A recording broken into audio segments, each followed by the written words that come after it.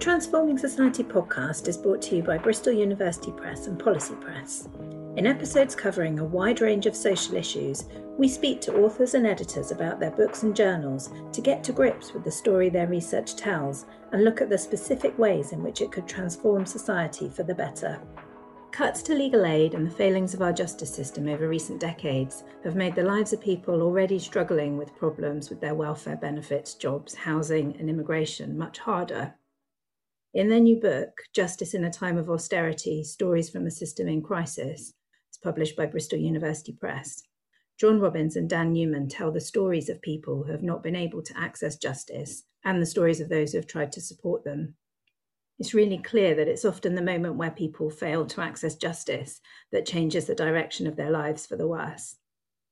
The book made me sad, frustrated, but most of all angry because of the extreme way in which we're failing people who are very vulnerable already. It made me realise that human rights mean nothing without having a justice system that upholds them. So let's talk more. Hi, John. Hi, Dan. Hi there. Thank you for speaking to me today.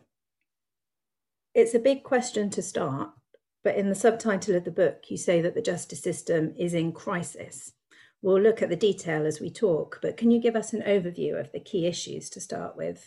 Thank you very much for that. And I'm glad it kind of made you feel those emotions. So we see the justice system as a system in crisis, and we take as our starting point the introduction of austerity in 2010 and its impact on the justice system, particularly on the access to justice. In other words, kind of the ability of ordinary people to enforce their rights.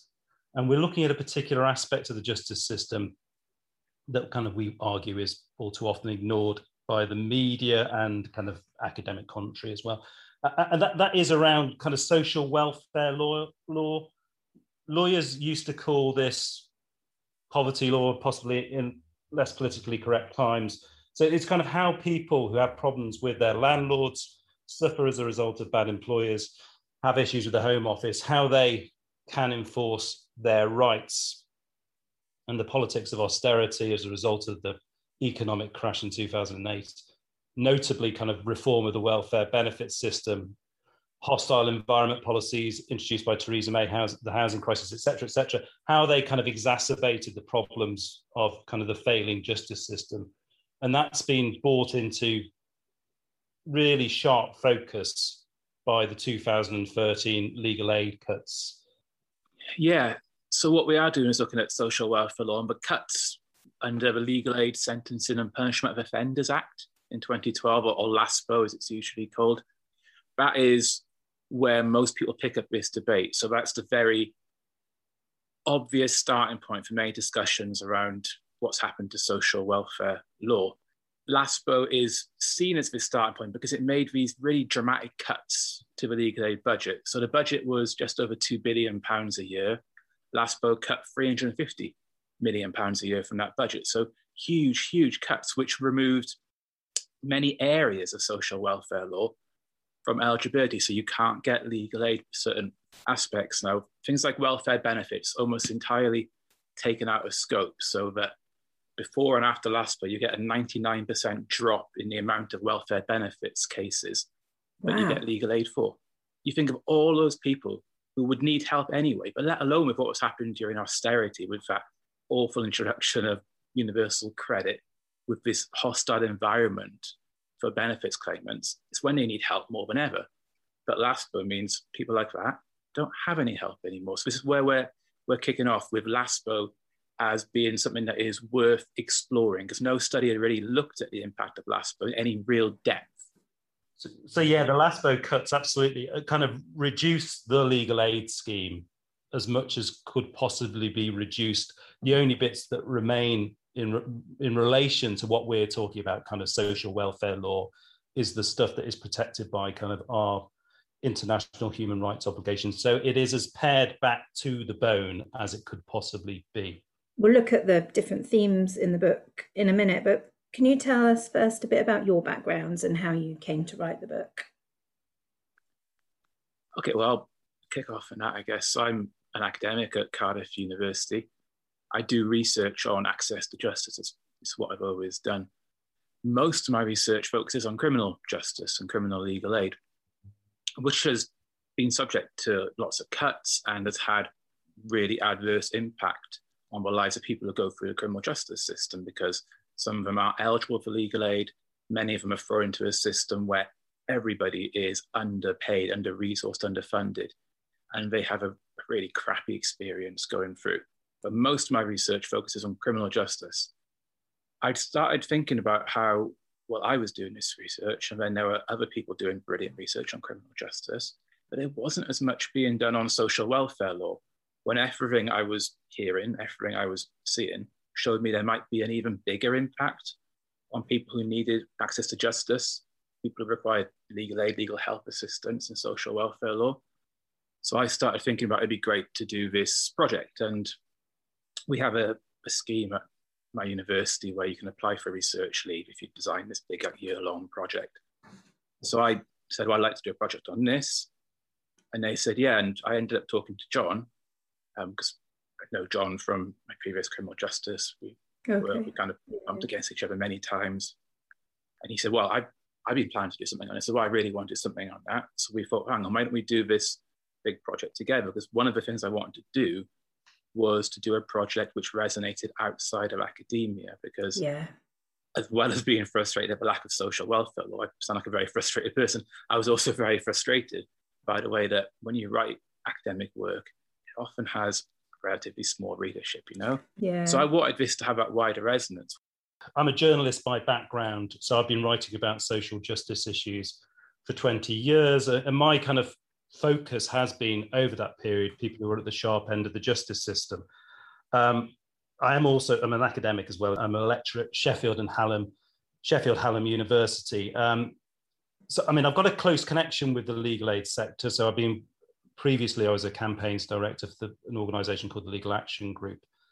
And really what I wanted to do with this book was to kind of write about the human consequences of this kind of deliberate undermining of the legal aid scheme. The frustration for me as a journalist is it's very easy to write about this difficult subject and feel you're just doing public relations for lawyers making the case for better pay. Actually, why people like me are interested in legal aid and why people like Dan are interested in legal aid is because we want people who are at the sharp end of the justice system to get treated properly and adequately. It's not about making the case for better money for lawyers. So this is a project which was conceived really to kind of give voice to the people who are losing out. So the people that we speak to on our year of research are people who, most of them have never seen a lawyer in relation to their urgent, desperate situation. Even if they had seen a lawyer, they probably wouldn't be eligible. They might not be eligible for legal aid. Even if they were eligible, legal aid might well have been cut or be inaccessible because of the 2013 legal aid cuts. But that's where we wanted to be, talking to those people, which is why we ended up going to the places that we went to on the development of our research.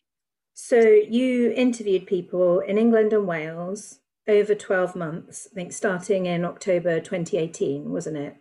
Yeah. So what kinds of people did you speak to? I felt it was important that we go to the right places and we do it in a particular kind of way. So we went to different kinds of settings. We went to food banks, we went to destitution services for asylum seekers, we went to homeless shelters, we went to MP surgeries, we went to court waiting rooms, we went to local advice agencies, we went to law centres. We might end up in a food bank in Ebbw Vale. We might end up to a kind of homeless shelter in the middle of Birmingham, or Citizens Advice Bureau in Bolton. But it was very much, we would spend quite a long time there, a day, a morning, interviewing people. And that was the process. And it's interesting in the book because you get the voices of both the people providing the services and the people receiving the services as well. So it's good to hear both sides. Yeah, we think that was really important. So what we did was we mapped out, you said about the 12 months, we picked out roughly 12 areas. And the idea was that 12 months, we can give our focus to one area for each month. So yeah, we did have a combination. So say like John could spend the day in duty court, seeing who comes in to the court and watching what happens to them, talking to them before and after. getting that feedback, and I might,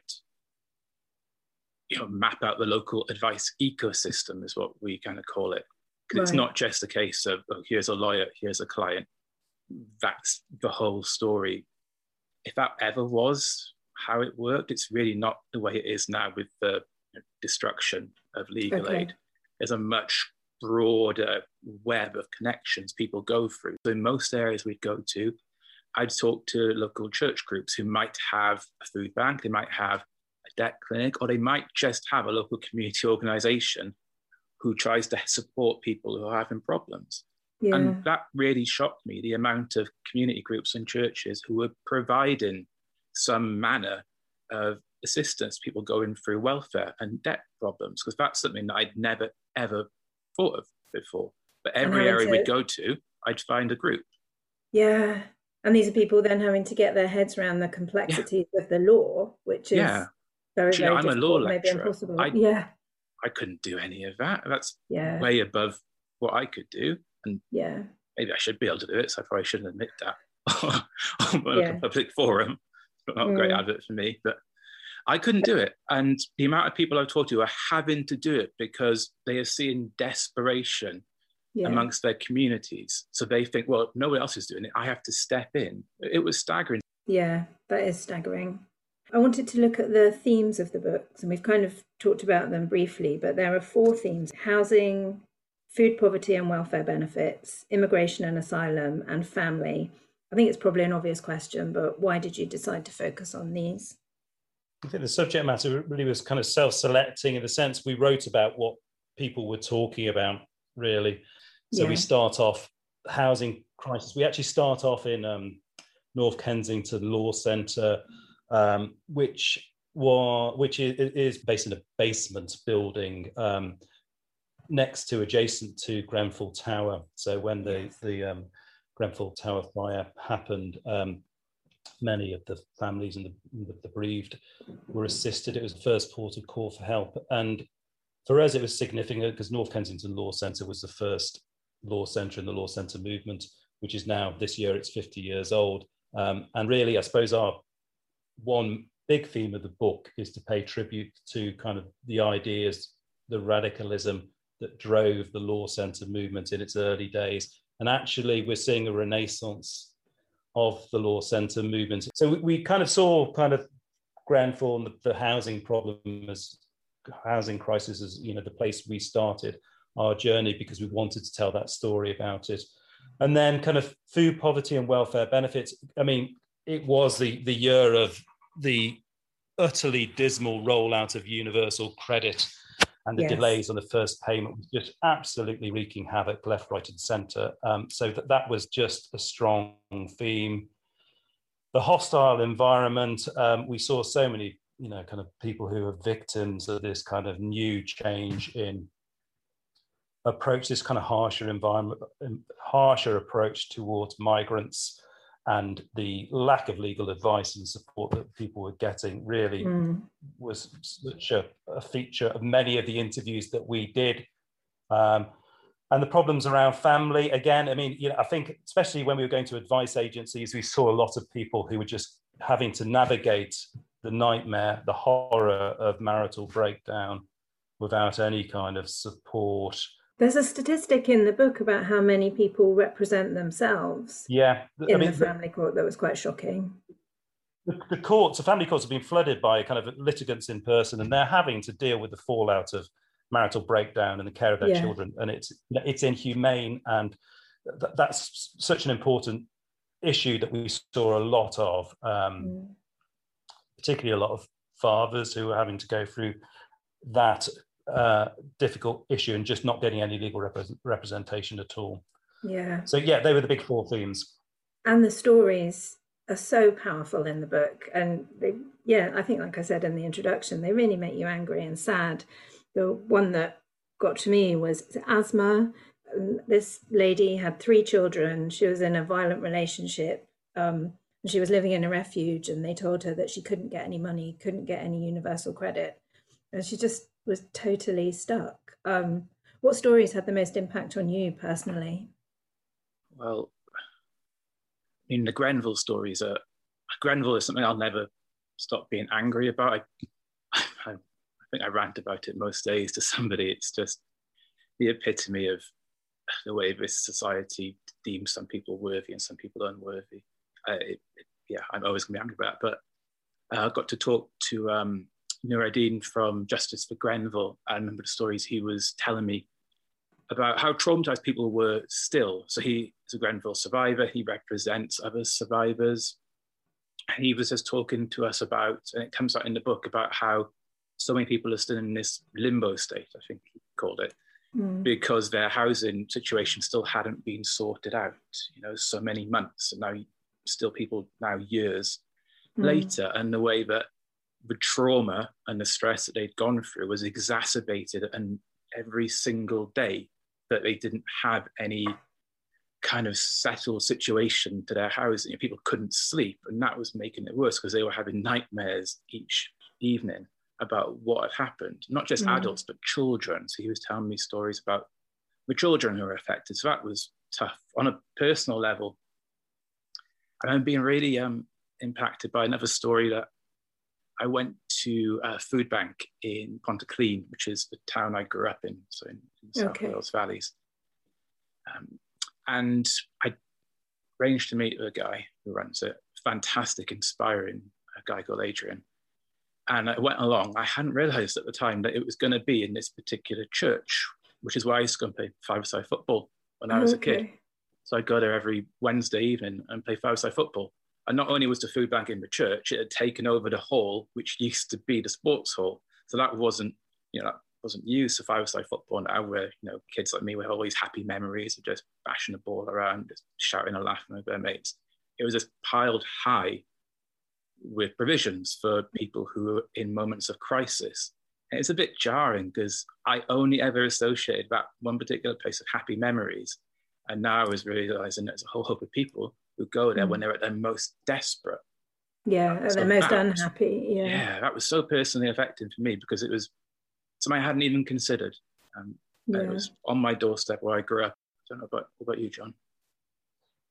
Well, I mean, just to mention the lady mentioned before, whose name was Asma, and we met her at the Hammersmith and Fulham Law Centre. And I suppose one of the constants was seeing people in, a state of distress, I suppose. And she was beside herself. She was at the end of a tether when she came in. And so she came into Hammersmith and Fulham Law Centre, and she didn't really know what to expect, but she had no money at all at that point. I think she was 33 years old. She had 3 kids. She had lost her universal credit, so she was looking for help with universal credit. I don't think she had seen anyone, so she was coming to the food bank because she needed the support of the food bank. Right. So she wasn't expecting to see a lawyer. She ended up talking to Sophie from Hammersmith and Fulham Law Centre, and she didn't really know who she was talking to, so she was describing the problem. Her housing benefit was going to her abusive husband, who she had been with for a number of years and had split up when they arrived in London. She had been put in a refuge in Lincoln, so she knew no one in the country, and she ended up living in Lincoln in a women's refuge and felt totally isolated, made her way back to London, and she was now in a refuge by the food bank, which was in a church in a very smart part of Fulham. And Sophie was able to kind of, instantly diagnose the problem and say that there was an issue that needed to be resolved, and it could well be the Department of Work and Pensions was at fault. But the lady didn't really understand what on earth was going on, and didn't really take in at first that she was talking to a lawyer. Okay. And I met her at the end of the day, and she then kind of told me more about the experience that she had been through, which was traumatic and just horrendous. And she was very, very upset. And I kind of said, well, it's a step forward because you've now met with a lawyer and she's got your phone number. And when I said goodbye, she just turned around and said, do you think she's ever going to ring me? Yeah. So I wrote this up for a piece for The Guardian, and I checked in with Sophie Earnshaw. Just wanted to make sure I was kind of correct on the salient facts. And so Sophie came and said, that's all fine. But I did ring her back, and I said, right, fine. And they actually got a good result, and they got her universal credit was reinstated. So, I mean, personally, kind of the thing that kind of perhaps affected me most was we went to the asylum seeker destitution service run by a brilliant charity in Brighton called Voices in Exile. And it simply kind of had the most impact in a way because I live in Brighton, and I've never really been aware of an asylum seeker kind of population in Brighton at all. Brighton's got a homeless population, but you don't really see many migrants on the streets. And the service was really, really busy. I mean, just shockingly busy. It was in the old table tennis centre, and I mean, everyone I spoke to, was destitute. And the woman I spoke to first was a 66-year-old woman. She previously worked for the World Health Organization in Cairo, and she was now living... I remember her, yeah. She kind of presented as someone who you wouldn't, not to stereotype, but someone you just wouldn't expect to see there. Very dignified, very well dressed. And she was literally living on a handout of £20 a week from the Red Cross, and she was sleeping in the spare room of a widow who... I think she was a volunteer for Migrant Solidarity, another brilliant charity in Brighton. And she was really unwell, but had so much medication, and she was just had this stressful life, but she was very, very dignified about it. And every month she would have to go to Luna House in Croydon to report into the Home Office. And the previous time she was there, she was ushered into a room by some kind of security guard, how she described it. She had a watch taken off her and a jewelry and all this stuff taken off her. And in her words, they attempted to deport her. And she's diabetic, and she passed out, and it just sounded absolutely dreadful. So every time she goes back to Luna House now in Croydon, she's accompanied by a volunteer from Migrant Solidarity. Right. I mean, so she fled Cairo because she's a Coptic Christian. Her husband died, her kids left home, and she was preyed upon by local Muslim brothers, and she left in terror of her life. The common theme is the depth of kind of crisis that we saw people in. The difficulty about the debate around legal aid is many people don't understand actually what is at stake. And I think we wanted to make sure people did do. Yeah, it's powerful stuff. And I must admit, before I read the book, like, you hear legal aid cuts and the acts that go through and things, but your book really does show what happens when those kind of cuts are made. I think it's why it's so important we didn't just spend time with lawyers. Because so much of this stuff never gets to a lawyer. It's only in that moment of crisis someone finds out, oh, maybe this is a legal issue in the first place. For probably most of their time, they're struggling, they're desperate, they're anxious about what's going on. They might not even understand there might be some potential for legal recourse, thinking especially about kind of housing cases, welfare benefits cases. People are so conditioned in a hostile environment for benefits claimants, for example, are so conditioned to think they shouldn't be entitled to anything, and they shouldn't dare speak out and ask whether there might be something they're entitled to. So people just accept it. So one of the things we'd often see is by the time something actually gets to a lawyer in a law centre or an advisor in a citizen's advice, for example, the person would have been struggling on their own for a couple of years, and I'd hear this story again and again and again. When they finally came into an office, they'd come in with like 2 or 3 massive carrier bags full of letters and paperwork they've accumulated over the period. They'd never been able to deal with it before then, because something that starts off being, oh yeah, I'll put that to one side and deal with it later, because I can't face it right now, gets increasingly more stressful and anxiety inducing, and then confusing and then bewildering. And then where do you start after someone's been chasing you for a year? Yeah. So when you're finding it at that most desperate point, but you have to present yourself at the advice centre or whatever, you've accumulated all of this stuff over the years, and that is what you really need a lawyer then to start to take apart and work out what the issues are. And it's that idea of crisis being the point they present is something I think we need to move beyond. To teach people you don't have to wait until you get into that moment of crisis. You should try and find out help is available for you. Now, legal aid cuts have made that difficult, but it is there is a network of advice provision out there that people can go to and get early advice on. We'll probably come back to the idea of early advice later, because we might talk about what we think needs to be done. But getting these problems early before it gets to that moment of crisis is really key. And then they wouldn't escalate in the way that we're talking about with some of these more emotive examples that we come across. So I'm just going to jump forward a bit to another question, which was, it's short-sighted, right? Why do you think the government fails to see the short-sightedness of decimating the system? I mean, it costs us all a lot more money and people a lot more pain to not provide support at this earlier stage. Well, it's been run down over successive governments. I mean, I suppose the government, this government is suspicious of legal aid. And that's goes back to previous governments. I mean, New Labour. One of the reasons why we wanted to go back on the history of legal aid a bit is the New Labour government did not have a great record when it came to legal aid reform. Much of this government now, much of their energy seems to be around kind of eroding people's rights, and I just don't think politicians of this generation get the value of social welfare law advice. And we wanted to kind of contextualize this and talk about the role of legal aid, where it might fit with the welfare state, and sort of kind of make a more coherent case for the benefit of publicly funded legal advice. I think for a long time there's been this rhetoric of fat cat lawyers that's been presented by successive governments, and then of course the media tends to enjoy this as well. And John has written a book which is brilliant about this previously.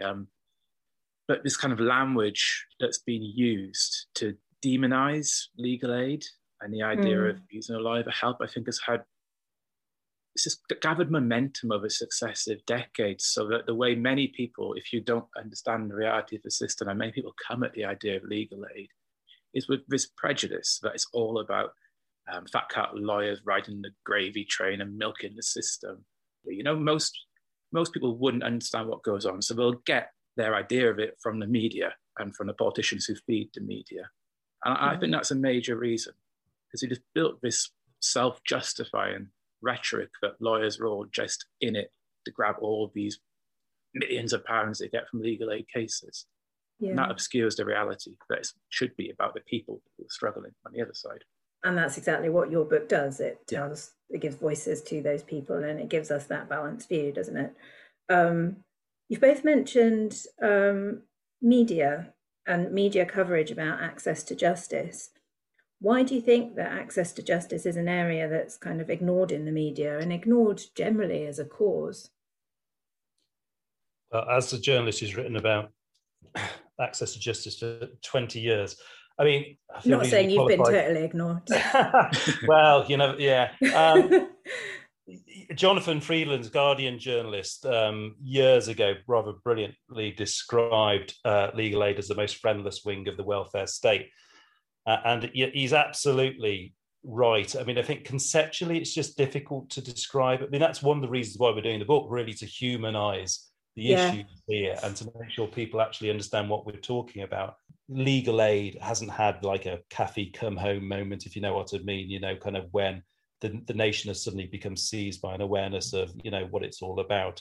When the kind of Kathy came home, the Ken Loach film came out, that was, I think, Shelter was soon started up, and then Crisis was started up. I don't think there's been anything that's kind of caught that mood and managed to kind of sum it up, because these are kind of seemingly technical and disparate issues.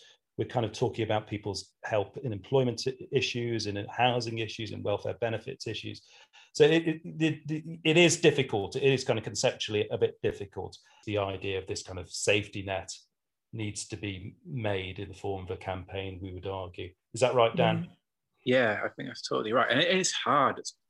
It's hard to, the reasons John's just been saying, there are so many disparate and technical and complex aspects of legal aid. It's not just you can say, right, it's this one concrete problem and these people experience that problem, this is the solution. It's not. We're talking about so many different issues across so many different areas, across housing, across family law, across welfare benefits, across immigration and asylum, across employment. There's so much going on there. It's really hard to conceptualize it in that way, especially when you're doing it against a background where the very idea of the welfare state has been demonized for so long, and people who are reliant upon it are being othered.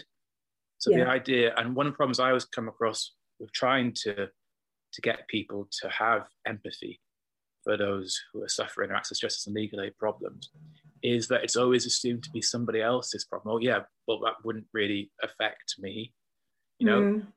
Which is saying kind of it's a very hard discussion to sell.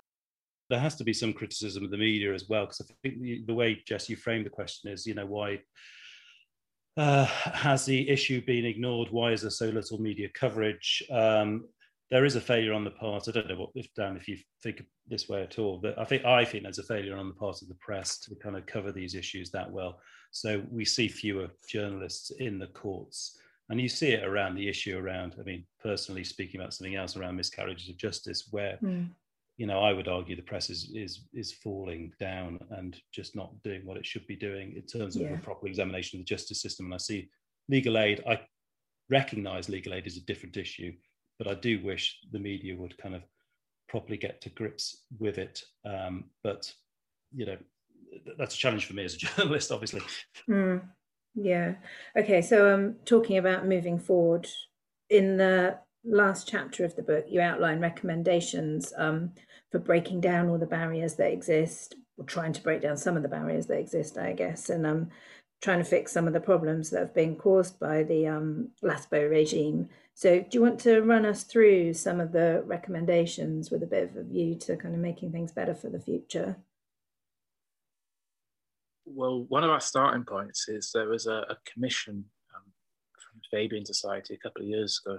It was about what could be done with access to justice, and there was a whole heap of fantastic recommendations made. One of the ones we take and think would be quite integral to a lot of stuff we're talking about is the idea of this Right to Justice Act. So it puts the idea of access to justice on the statute book and tries to restore the kind of political consensus. Access to justice is an important principle, which, you know, was broadly there after World War II when we saw the construction of a welfare state, and then we saw legal aid as a way to enforce your rights to the welfare state. So we kind of think that would be important, because it would have that political recognition. It's about building that consensus. Whether or not that is feasible, I don't know, but I think as an aspiration, I think that's a really important thing to work towards, and perhaps that could be the head of some sort of campaign which tries to fight for access to justice. I think pushing that angle is the kind of thing that might get more sympathy and more empathy from people. You know, we've gone through years of people wanting to take back control and so on, and I think it could broadly appeal to lots of different social demographic groups about giving people more power over their own lives, and I think that would be one way to be able to do that. We talk about things like early advice. Early advice is really important because it can mean that you can tackle a problem really early on. When someone first loses their job and has difficulties claiming benefits, say, you can tackle the problem there rather than that snowball into some sort of issue with rent payments being missed and people losing their home as well, because these things do grow. As part of their review, the UK government said they'd look into the impact of early intervention to evaluate whether it is cost effective. I'm not sure what state that's in right now with everything that's gone on in the kind of 2 years since those proposals were made. I don't know what state it's in. But that's one that there feasibly could be some momentum behind, that idea of early intervention. Local advice, support for local advice clinics. I think the thing that we saw repeatedly was going into the value of advice in food banks, in homeless advice shelters. I mean, I suppose the places, what we were seeing was kind of pioneering advice clinics. You know, we don't want to give the impression that they are available everywhere they need to be. Right. That they are absolutely not. And just straightforward, accessible legal advice for people. You know, make the courts properly friendly for people who have to navigate the courts independently. So the fact that we call litigants in person still, language is really, really important. Yeah. It's such a barrier, isn't it? And it's so easy to change, but there's a kind of an institutional resistance to even the most straightforward changes. People have been talking in legal circles about dropping these kind of terms like litigant in person, terms like pro bono, for donkey's years, and still they kind of persist. So, we make the case for kind of sensible, easy access to really high quality legal information. There is a dearth of decent legal information out there, an absolute lack of the most basic, clearly written advice about people's legal rights. So things like that are really important, but just aren't being done. So we highlight those issues as well. Shami Chakrabarti wrote The Forge, and she describes your book as a call to arms. So as a final question, like I said in the introduction, the book made me angry, and I think anyone who reads it, I hope, will feel the same and will want to try and make change. What actions can we take as individuals now to start to make this happen? Well, we need a properly funded system of legal advice and support. That goes without saying, but there's a kind of a positive message, I think, really, which is we record this idea of the resurgence of the law-centred movement. And that's largely built on community activism and people in their own areas saying, we recognise this is something that we need to do, and coming together and leverage with kind of pro bono support as well. I mean, that in itself is a problematic model, but I think it offers us a way forward, that we're seeing kind of a new generation of activism and the potential, who see the potential for the law to kind of better the community. So we start off with exploring the origins of the law-centred movement, this idea of kind of radical law and people helping their own communities. And that's kind of where we come to in the end. I think that's kind of, I'm hoping we can kind of feed into that kind of resurgence. Are there specific campaigns and work happening now that people can look up and find? Yes, right. The Justice Alliance, because I think they've been kind of leading the way of late. You feel free to follow the Justice Gap, dare I say it. I was going to give that a shout out at the end. Which is my website. And also, who else, Dan, would you mention? Legal Action Group are great. Law Centre Network, brilliant. That's great. And we can put the links, I'll dig out the links and we can put the links in the copy to the podcast so people can find out more. That's brilliant. Thank you, John and Dan, for speaking to me. And thank you for writing this book, actually, because it really is powerful. And I really hope it makes people think differently and creates empathy for people being hurt by this, really. And there's lots of people being really badly hurt. I think that's one of the things that we need to do is people not just read this book, but read things like Seeker Barrister, read accounts of what's going on and then share it with people because if you don't seek out a particular book like this, you're not likely to be aware of the reality of what's going on. That's the way we change those. We talk about the media narratives and the political rhetoric which dominates. Is having these conversations. Next time you're in the pub and someone starts talking about, so and so they've got £70,000 of legal aid and all this kind of stuff. So, well, actually, the reality is this. Next time someone tells you, I just read this next time your uncle on Facebook post something that he's seen on the Daily Mail. So actually this says this, just subtly trying to challenge it and developing that empathy, because you're right, empathy is the key. Yeah, that's how you make a difference, isn't it? By sharing and talking to people, even if it's hard to do sometimes, I think. Thank you for speaking to me today. It's been really interesting. Justice in a Time of Austerity, Stories from a System in Crisis by John Robbins and Daniel Newman is published by Bristol University Press, and more information can be found on our website. And also, as we mentioned, John is the editor of The Justice Gap, which is an online magazine about the gap between law and justice. And you can find out more about that at thejusticegap.com.